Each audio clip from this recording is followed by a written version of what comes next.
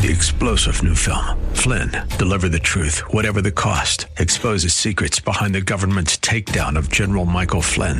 Flynn knew what the intel world had been up to. He ordered the first audit of the use of contractors. This set off alarm bells. He told the truth. He was the most dangerous person for Donald Trump to hire. They had to get rid of Flynn. Flynn, Deliver the Truth, Whatever the Cost. Available now. Watch it today. Go to salemnow.com. salemnow.com. And now back to Lifeline with Craig Roberts. If I were to ask you to guess what is the oldest Protestant church in California, where is it located? You might think, well, maybe San Diego. San Diego's been around for a while, or maybe up north in Sacramento. How about if we narrowed it down to San Francisco? Well, if you guessed San Francisco, you'd be absolutely right.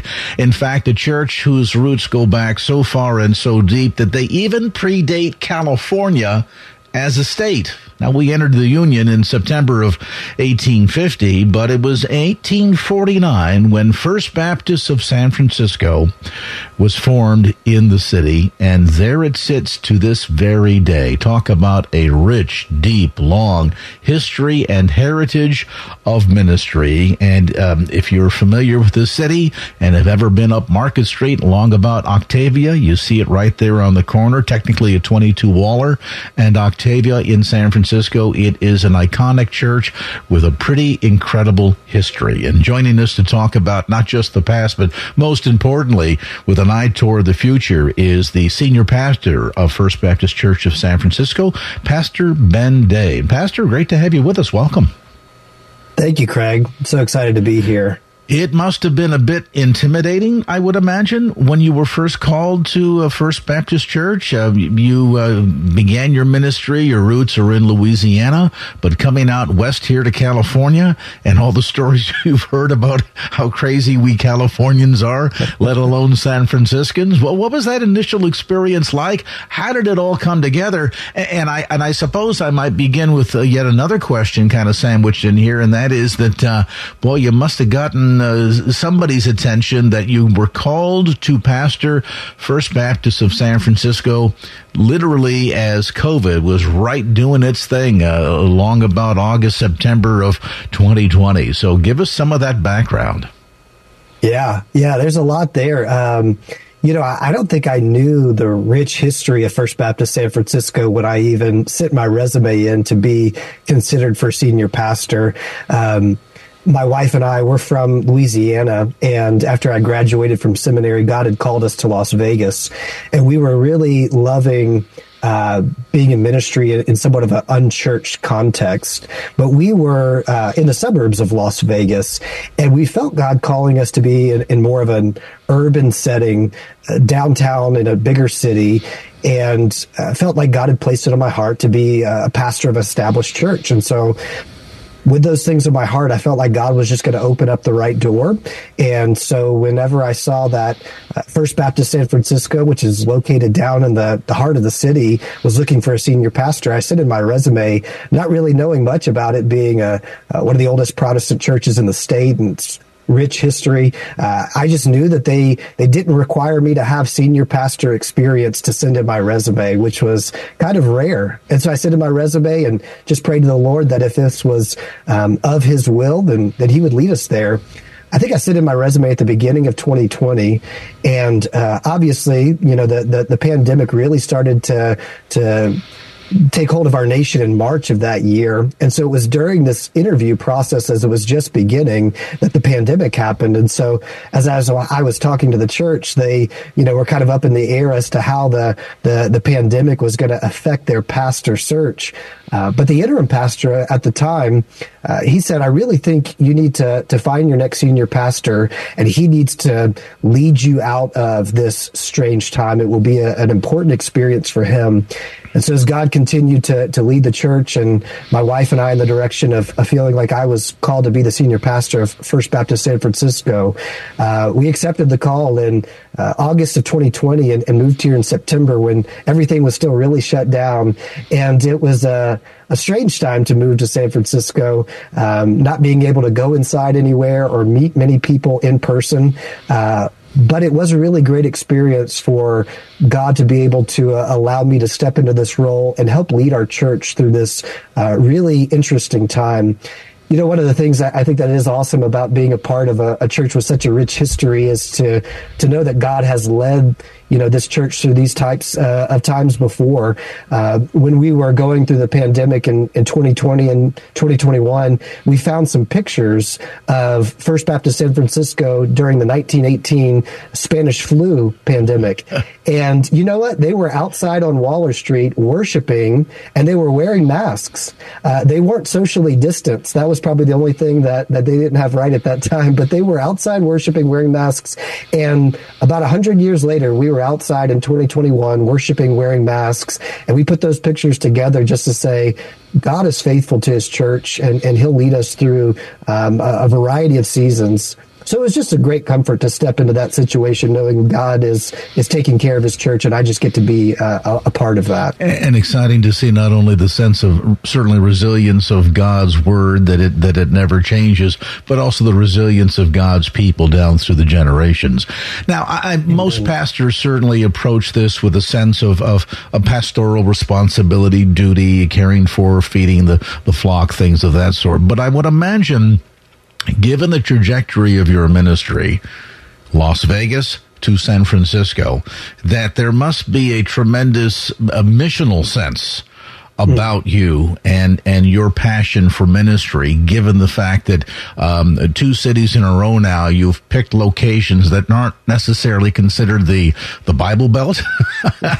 They're not even the Bible buckle or suspenders of the United States. So talk to me a bit about that sense of what it means to be engaged in not only caring for a mature group of believers, but at the same token, knowing that the minute you open the front door and step outside, the mission field, where for a lot is miles, if not continents away, and for you, it's literally feet away. Yeah, you know, just to speak to that trajectory that God's taken my ministry on. When my wife and I grew up in Baton Rouge, Louisiana, and we met at church and got married in our home church. And so our home church really loved us. And when we told them we were being called to Las Vegas, you know, it was hard for them to see us go, but they really felt like we were being called to the foreign mission field. Going to Las Vegas, they didn't really know if there was even churches there. And so they sent us out to this city. And then when I told the people in Las Vegas that I was being called to San Francisco, the people in Las Vegas told me, well, you know, you're moving from quote unquote Sin City to the real Sin City when you go to San Francisco. And they thought they were sending us to the foreign mission field. And so it's been interesting to see how God has continued to bring my wife and I along on this journey. And you're right. I think at the heart of it is a desire to engage those who don't yet know the gospel, those who are outside the church. What an opportunity it is to be on a mission field. In some ways, it's like being in another country where maybe the gospel isn't as prevalent. But the great thing is there's not a language barrier typically.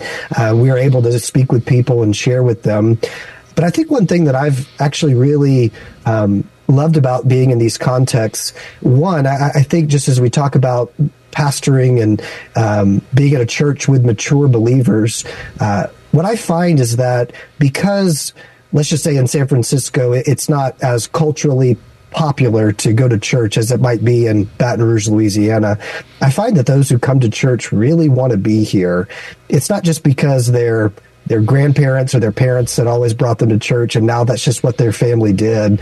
It's because they want to be at church. And so there is just a refreshing spirit about being in church in a place that doesn't have a lot of churches, and the way that the believers are passionate about being there. But also when you have opportunities to share with those outside the church, I found in Louisiana so many times I had to convince people that they weren't Christians before they would listen to the gospel. So many people assumed they were Christians because, well, yeah, I've always gone to church, or I was raised as a Catholic or a Baptist or whatever. But in the context of Las Vegas or San Francisco, most people are very ready to say they are not Christians. And so it takes away some of the back work that you might have to do in convincing people that they're not Christians before you can share the gospel with them. But I do think it requires an intentionality to try to meet people where they are, where their understanding already is, and make sure we're communicating the good news of Jesus in a way that relates to them and in a way that they can understand it. Sometimes we might just use language that's familiar to us in the church, of sin and the Savior.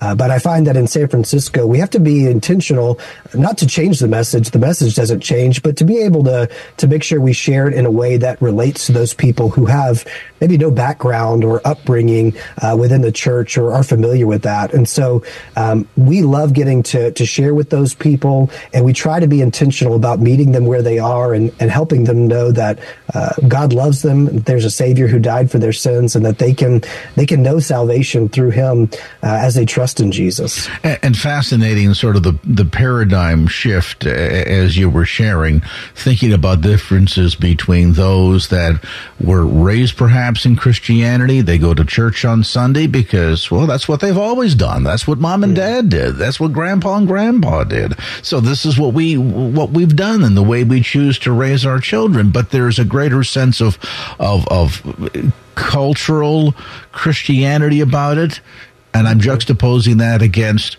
personal relational Christianity, which is what you're talking about, that I go to church because it's not what I do, but rather who I am and how I identify.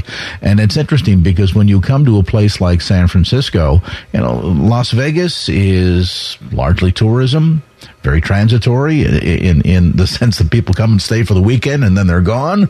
Here in San Francisco, it's a bit of a different story in that you've got folks that are here to stay, that have come for job opportunities, high tech, the weather, whatever the case might be. Certainly not for the cheap housing, I might add, but that they're here and oftentimes fit in that sort of nuns category that we're hearing about these days, N-O-N-E, meaning that they have come from parts of the world where they have never been exposed to Christianity. Maybe they've heard about Jesus, but in terms of having some sort of a foundational recognition of having been raised in the church or gone through catechism or things like that, they have none of that experience. And so to them, you almost start at ground zero in terms of introducing concepts of the existence of God and who God is and that He loves us so much and that He sent His Son and things of that sort. Our conversation today with Pastor Ben Day. He is the senior pastor of First Baptist Church of San Francisco. We'll take a brief time out, come back to more of our conversation in just a moment. And now back to Lifeline with Craig Roberts. Welcome back. We're visiting today with the senior pastor of San Francisco's First Baptist Church, Pastor Ben Day. Pastor, let's return to our conversation. Let me ask you this. How has that shaped your ministry in terms of those differences between ministering to people that perhaps do church more because that's part of their history or part of their quote-unquote Christian culture versus ministering in a place where there are so many that have no connection or affiliation with that sort of historical quote-unquote cultural Christianity whatsoever? Yeah. I think, when you are trying to reach people who have that background in Christian culture, even though they may not have that personal relationship themselves, you do have a foundation or a framework you can work from, that they have an understanding maybe of some Bible verses or what the Bible teaches or what Jesus has done. And so what you're doing, I think, is you're trying to help them see how those things are both true and that they need to be applied to their lives. When you're coming to a place like San Francisco where people maybe don't have any background in Christianity or maybe have just some assumptions that they think this is what Christians are all about, you kind of have to start at a different place. I've been probably influenced a lot by Pastor Tim Keller. He, I think, is part of the reason that I felt a call to the city. He really talks about the importance of churches being present and Christians being present in urban areas and being in the city. And I don't think this was original to him, but one thing I heard him say was that when you're doing sharing the gospel with people, maybe in these contexts like San Francisco or New York City where he was, you really have to make people want to believe that Christianity is true and then show them that it is. In other words, there was a type of apologetics that maybe I'd grown up with that was just answering a lot of the objections or questions people had about Christianity. But in a place like San Francisco, people don't always have those questions or objections. They are really just kind of maybe somewhat ignorant towards what Christianity really teaches or believes. And so what you have to do is, I think, show them that the things that they long for, maybe it is satisfaction, in their lives. Maybe it is a sense of community, and people here in our city often struggle with loneliness. Maybe they want to see justice done in our city and people cared for. That those things that they find longings for are actually found in God and in the gospel, helping them to see that first and then showing them how it is true in what the Bible teaches and in what God has done through Jesus. And so giving them this appeal that the longings that are there in their hearts and in their lives are real, and they can only be met by the God who has created them. And so taking that shift has been helpful to me in relating to people who maybe don't have that background or that experience with Christianity. Is it the difference then between telling the story, so to speak, versus living the story, a demonstrative Christianity? And I ask that question because folks that have at least some sort of religious framework, we'll call it, that perhaps we may be able to go in and intellectually argue from archaeology, from history, all of these other things that feed into being able to demonstratively give an argument for the claims of Christ, versus people that have none of that foundational framework. And so I would imagine then that the notion of demonstrating Christ, living the life, becomes even more important then in a setting like this. I think so. And I think that's what Jesus taught us, right, in the Sermon on the Mount, about how he says you need to let your light shine. And he says so that others see your good works and give glory to your Father in heaven. So we have to be able to share the gospel using words, but Jesus himself said it's going to be our actions, our good works, that give people a reason to want to know about the hope that we have, to want to listen to the message that we have to share. And so I think it is important when maybe, especially people in San Francisco, maybe the only thing they know about Christianity is that they've heard that it is oppressive, or they heard that it is against their beliefs or lifestyle or something like that. I think it is really important to show, like you said, demonstrating the power of the gospel and the love of God to maybe those who are in need, or to those who might even disagree with us, to be able to let our light shine, be the salt of the earth, as Jesus said, in hopes that they would see our good deeds and give glory to God. But even if they don't, we know that we're giving glory to God in the way that we are living and acting. Is there a lot of reliance, therefore, upon the empowerment of the Holy Spirit in this sort of ministry? And I ask that question because I think of the upper room experience and the notion of the descending of the Holy Spirit to empower us to be witnesses in Judea, Samaria, the uttermost parts of the earth. And for a lot of Christians, they grow up in Judea. This is what they know. This is familiar to them. So the level of challenge is perhaps not as great. By the time you get to the uttermost parts of the earth, suddenly now it's every tribe, every culture, every tongue, even religious perspectives that are very unlike our own coming from different parts of the world. And that certainly is descriptive of what life looks like in San Francisco, the great melting pot, where you literally have people coming from every tribe, every tongue, every continent landing here. And now this is the mission field that you find in front of you. So I'm curious, Pastor Dave, from your perspective, does reliance upon the Holy Spirit and sensitivity to where others are coming from really become penultimate when it comes to successfully sharing the gospel? Oh, yeah, I definitely think so. I think you really made the point well there, as you were speaking about the fact that sometimes I think we're maybe least likely to depend upon the Spirit when we're probably most comfortable. And so many times if we're in a place where Christianity is is the norm, if you will, or is part of the culture, we can, not everybody, I know there's certainly a lot of people that rely on the Holy Spirit then, but I think that's maybe when we're most tempted to rely on our own power. I think when you're in a place like San Francisco, which is really in many ways the mission field, and you're just recognizing many of our members just at their work, students at their school, that what they believe is not popular or not the prevalent view, that to be able to live this out and to hold on to these beliefs and to share these beliefs with others really is going to be a work of God and His Spirit.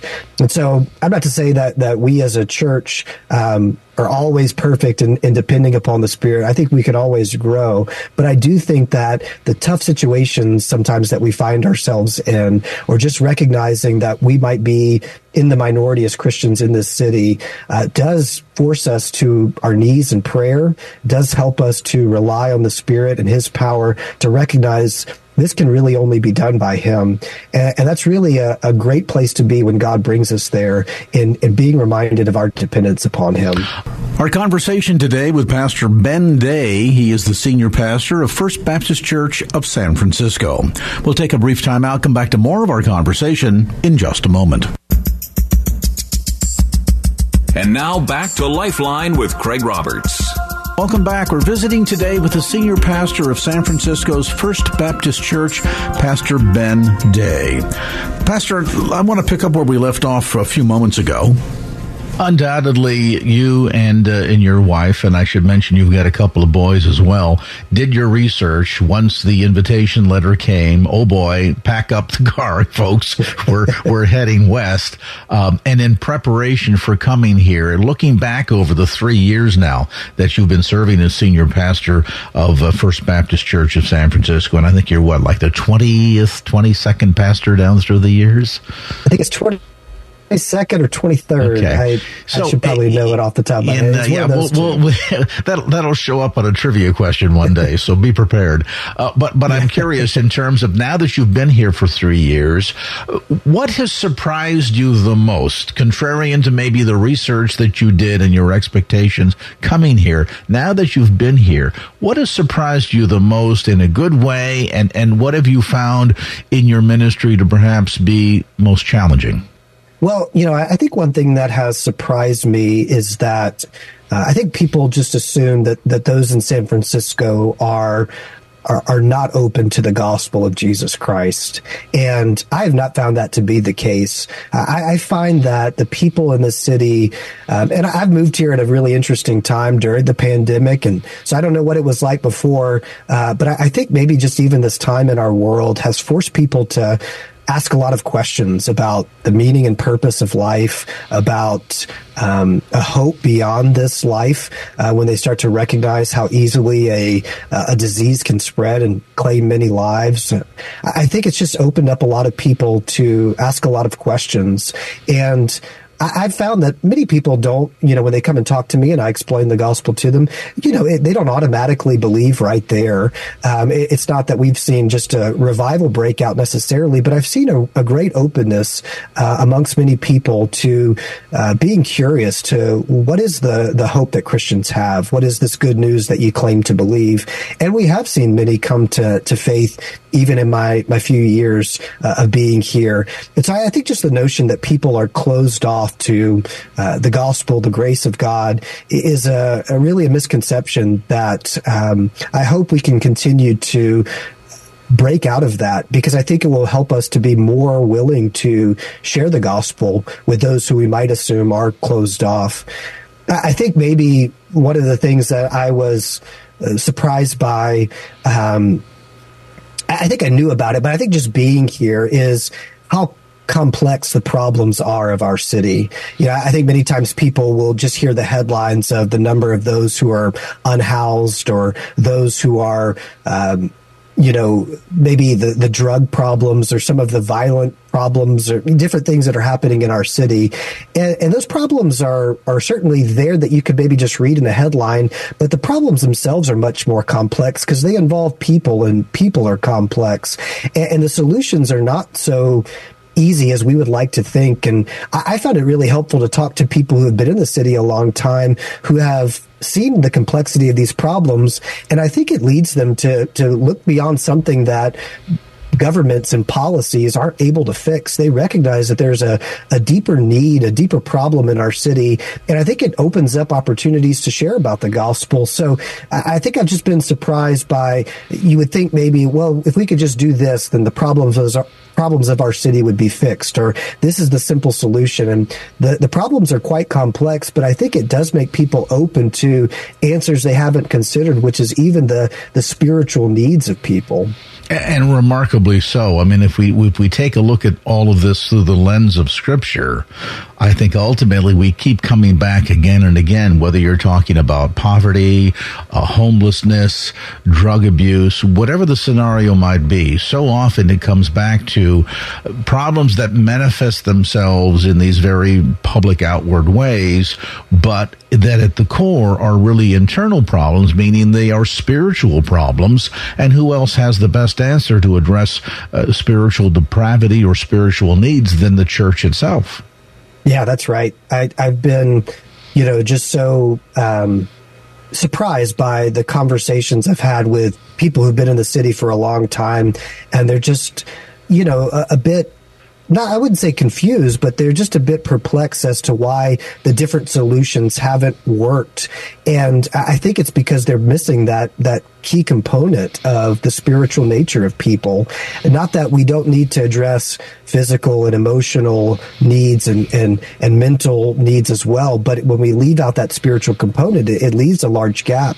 And so I do think that it's provided me with a lot of opportunities to speak to some of the ways that people need to be cared for, maybe a little bit more holistically. And it has opened up opportunities to talk about the need for the church and the need for the gospel, as well as meeting other needs here in our city. So this really comes back full circle then to the notion that if you want to see an outward change, it requires an inward change, and that begins at the heart.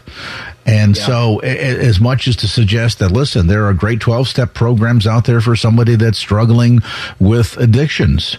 But if you really want to have a life-changing experience to the core that not only changes your behavior at your head, but also your motivation at your heart, it really comes down to an encounter with Jesus Christ. And who better suited to share that good news than the church? So in a sense, and I've had this conversation with several pastors now, that historically, we've kind of coming off of the wave of the 1970s Jesus movement, and then seeing into the 1980s, the so-called me generation, as Ronald Reagan once labeled it, and some of the increase in behavior and depravity and all of this.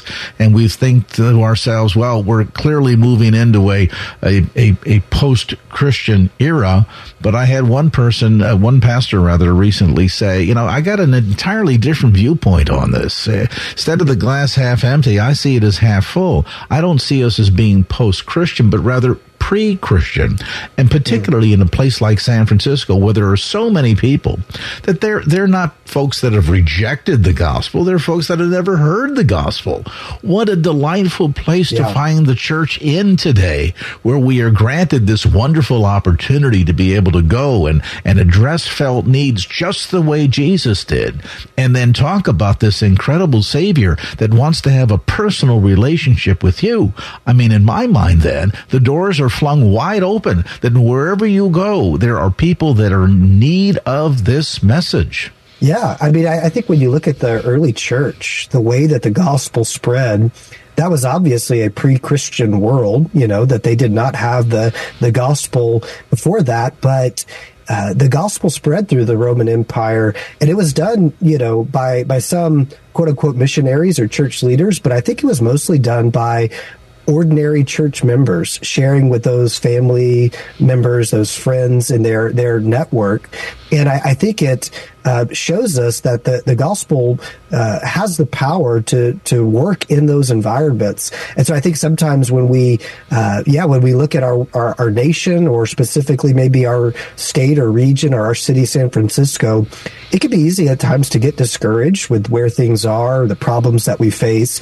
But I think when we just look at the way God has worked in the long view through his church and through his people.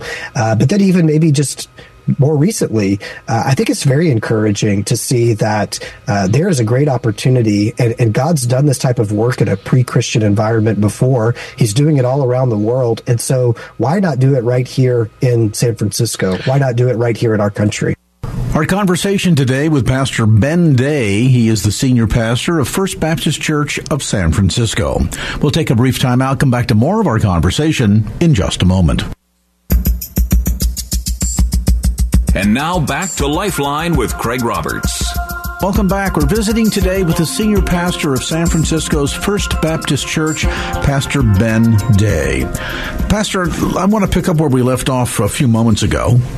Does that long view, as you suggest, Pastor Day, also give us the notion that we need to rethink our approach? For a long time, there was sort of the Lone Ranger approach to Christianity, meaning we could rent a hall, let's invite folks to show up, Billy Graham will come, he'll speak, he'll give an altar call, and we go about our way. As opposed to the notion of one plants, one waters, the other one harvests, that it's in the long view approach, perhaps, if I'm not reading too much into your statement here, that it is teamwork. And so instead of feeling as if the totality of the burden is on us, we must reach them, bring them to the altar, and begin to disciple them, which is nothing wrong with that, and it can and does happen. But the bigger notion of all of us playing different roles in impacting different lives for Christ around us, that it may not just be a one and done, but more of a process. And then I think that takes some of the burden off, that we recognize, hey, just because I didn't share with somebody the gospel, talk about the 4 spiritual laws, bring out a little pamphlet written by Bill Bright, and they came to Christ right then and there, but rather see my role as planting, watering at different levels, and then trusting the Lord of the harvest to bring about the fruit. Is that what you're saying? I think that's part of it for sure. We were just doing a class at our church on sharing your faith, and our associate pastor was teaching the class this past week, and he was just pointing out that there are places in Scripture we have from the Apostle Paul where he doesn't lay out the full gospel, if you will, but rather he drops these gospel nuggets that would help people to think, that is either planting a seed or watering, as you suggested.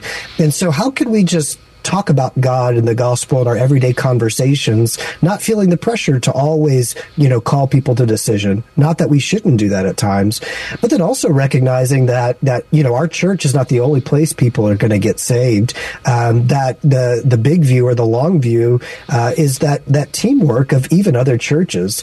I found that here in San Francisco, because there are less churches per person than many other parts of our country, I find that there's a greater camaraderie amongst churches. In my few years of being here, even during a time like COVID, where it was hard to get together with people, I've experienced more connection with other pastors, especially across denominational lines, than I ever did in Las Vegas or in Louisiana, because I think we really feel like we need each other as fellow pastors. And I was going to say, what's ironic about that is that it goes back to what we had mentioned earlier.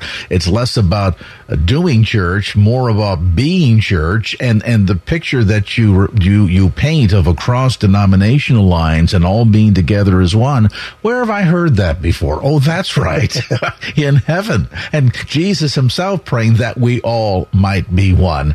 And if folks think they're going to line up at the pearly gates, and there's going to be the Presbyterian gate, and there's going to be the Baptist gate, and it's not going to be like that. So in some sense, what you're pointing to is the church working and cooperating together, because guess what? That's exactly the way God wants us to function. That's exactly right. And again, so many times it's easier. It's easier to fall into the temptation to not work together when you have let's say the resources or the ability to kind of be independent as a church. But when you find yourself in a place like San Francisco, where many times you need each other to be able to do a youth event or be able to have this outreach, or just need to be able to encourage each other, we tend to fall out of that temptation to think that we need to do it on our own or see these other churches as competition, and really really cooperate with each other and work together as a team to see our city reached with the gospel.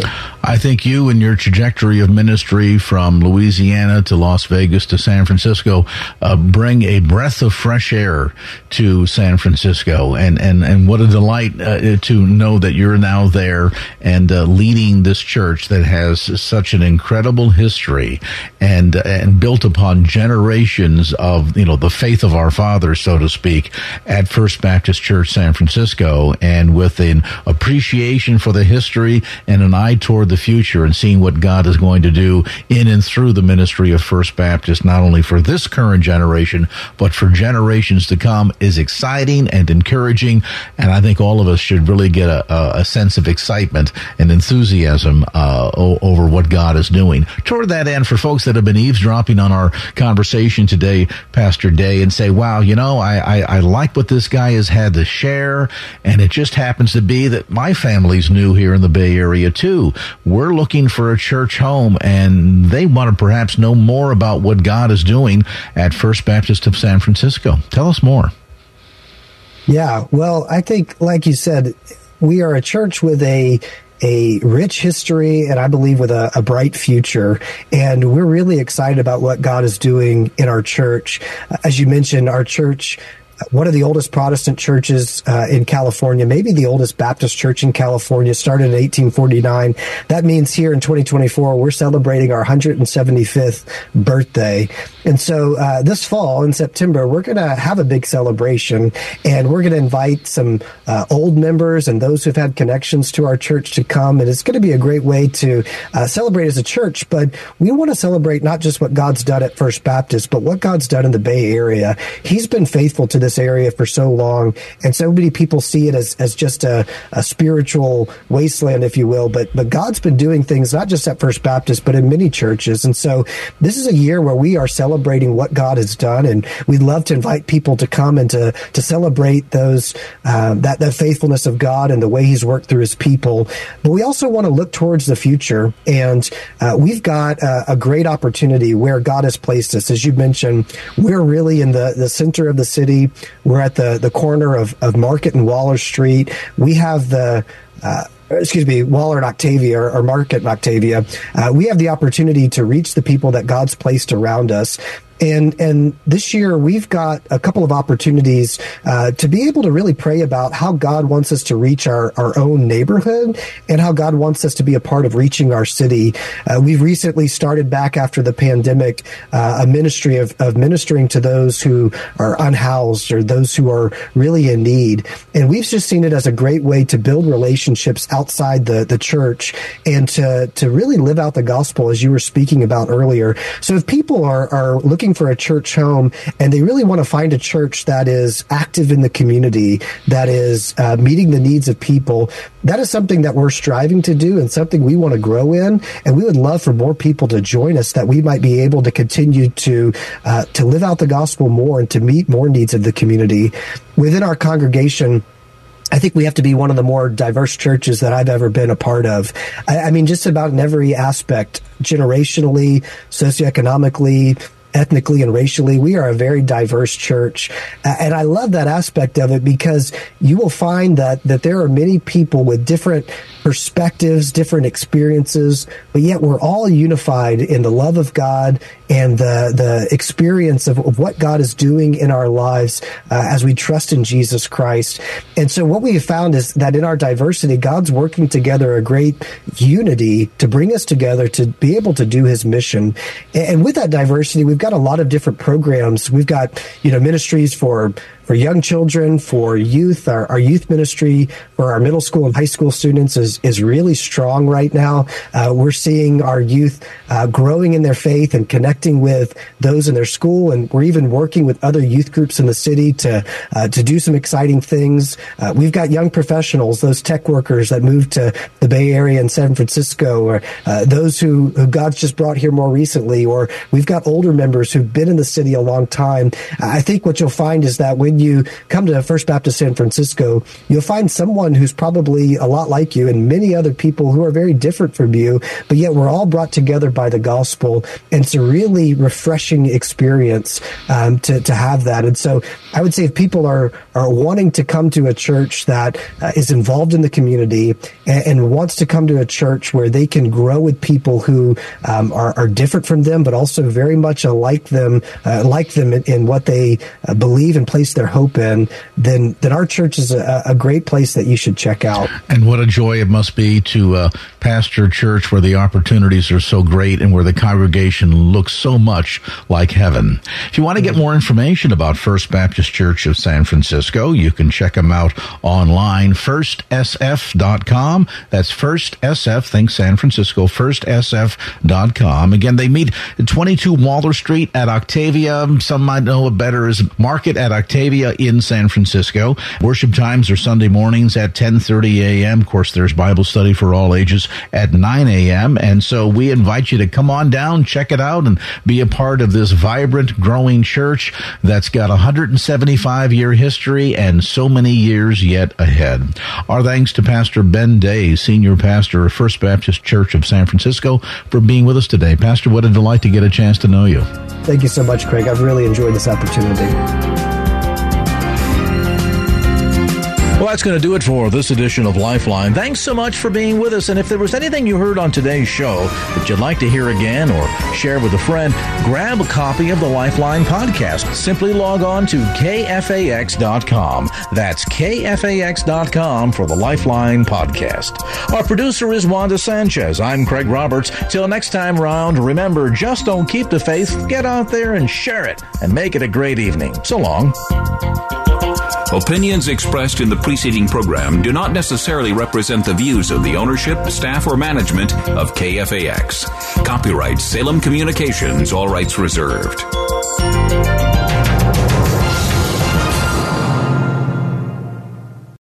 3-star General Michael J. Flynn, head of the Pentagon Intelligence Agency, knew all the government's dirty secrets. He was one of the most respected generals in the military. Flynn knew what the intel world had been up to. He understood its funding. He ordered the first audit of the use of contractors. This set off alarm bells. The explosive new documentary, Flynn, Deliver the Truth, Whatever the Cost, uncovers the facts behind this scandal. Flynn told the truth. He was the most dangerous person for Donald Trump to hire. I find out the worst enemy that I'm going to face in my life is right here in America. They took my assessment and they wanted me to change it. And I was like, I'm not changing it. They had to get rid of Flynn. With in-depth interviews, archival footage, and never-before-seen personal records of the man behind the headlines. I just felt like I was drowning. Flynn, Deliver the Truth, Whatever the Cost. Available now. Watch it today. Go to salemnow.com. salemnow.com.